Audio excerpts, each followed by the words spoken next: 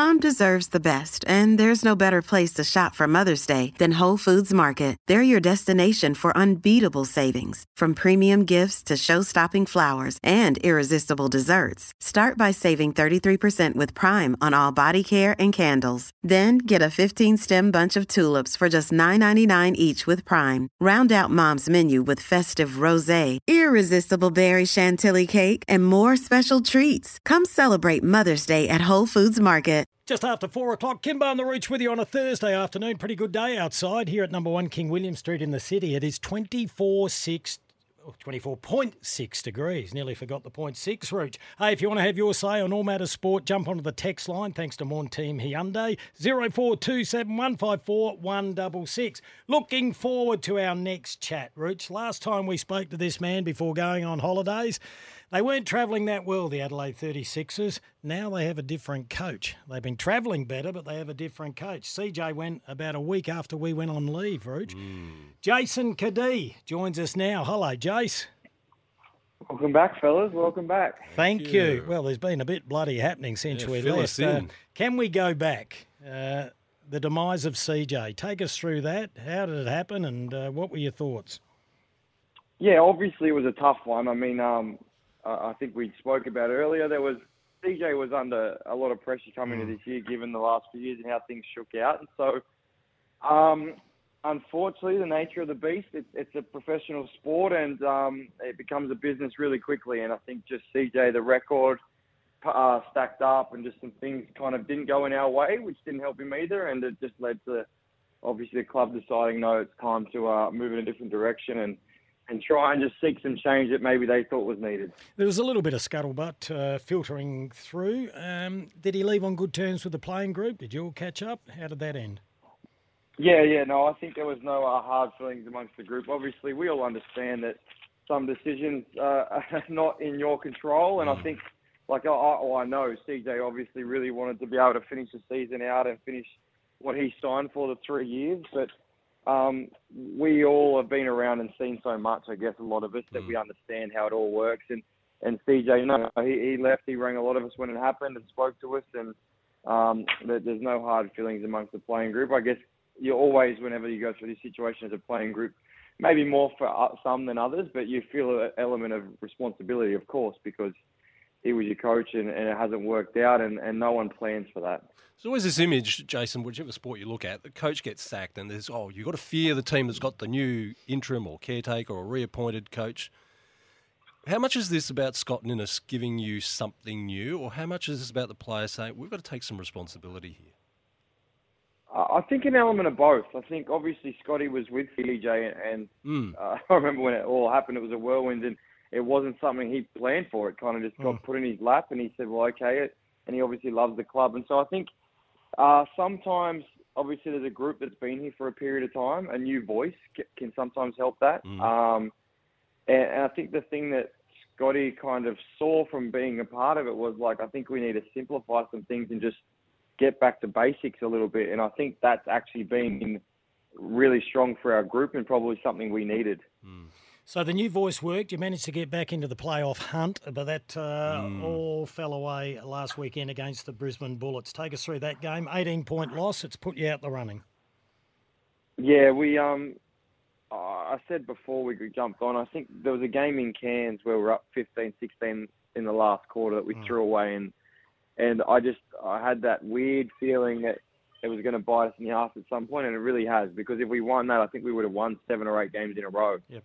And so then you fast forward to the Brisbane game, there's a bit more pressure on it, and we let one of the best players in the comp get going early, and when you do that with teams, it gives everyone confidence, and Sobes, he cooked us early, and then everyone kind of followed him, and then he didn't stop. So when you can kind of on the road and you let teams get off to a start, especially their main player, it's tough going, and it probably also showed a little bit of where we're at this year and how things have played out. To get to where we did was a lot of hard work, and a lot of things started to fall in our way, but obviously once you start talking playoff talks, it's a whole different world.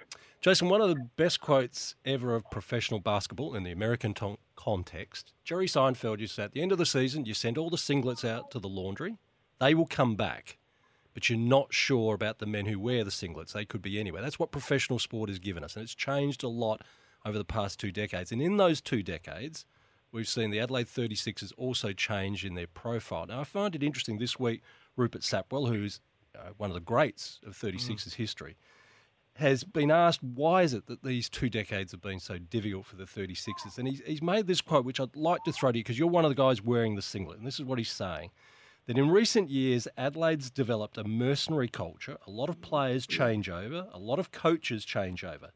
They haven't had that undercurrent of soul within the groups. They've lost a bit of connection with Adelaide basketball. You ask a lot of the other old players, and it feels like there hasn't been the same passion for the club and place and the singlet that there was. Is that a reflection of professional basketball 20 years on, or is that an issue that the 36ers need to deal with?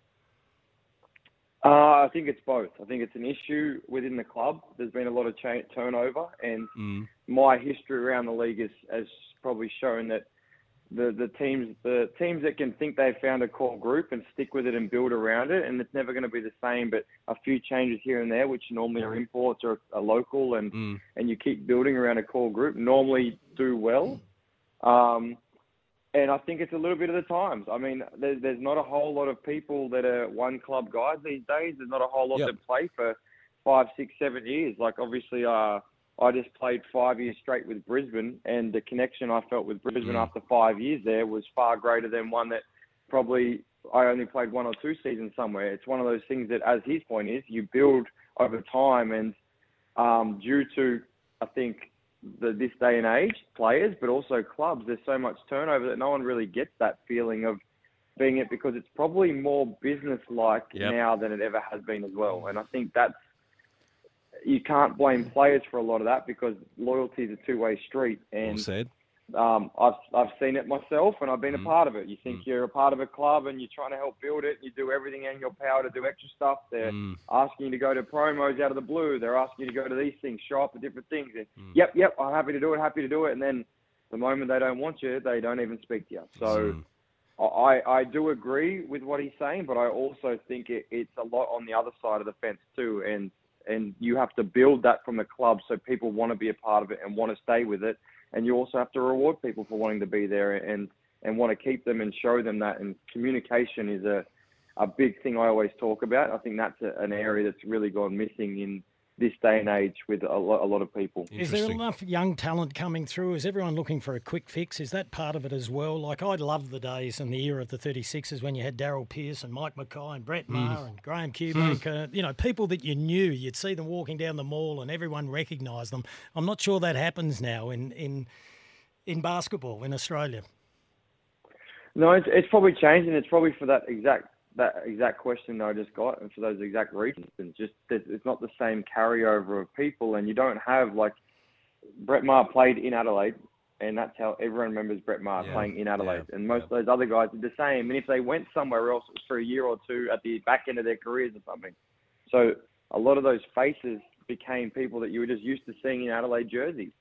And the same could be said for a host of other people that played for a host of other clubs. But I just think that's the element of it. And I think the clubs like your Perth have probably done the best job of it over the years.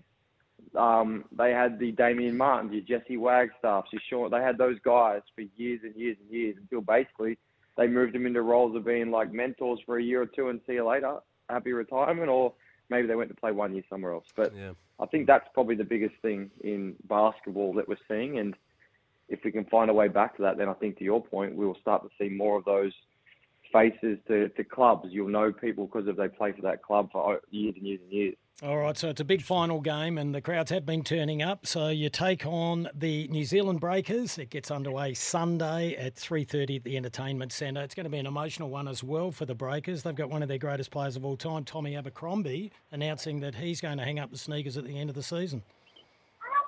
Yeah. Hello, Scarlett. She's in the back yelling at the planes. No, but to your point, just then, there's a guy. He's played his whole career at New Zealand. Yeah.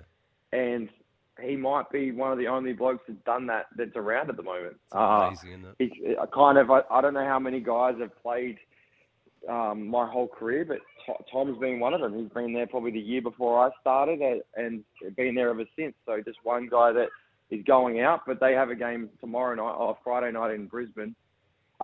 Against Brisbane, which is probably his last home game if they don't win. So they've got 2 big games this weekend. They've got to worry about Brisbane first, and then come play us. And as you said before, like, our crowds have been excellent, like absolutely excellent. You can't fault them. They've turned up every week.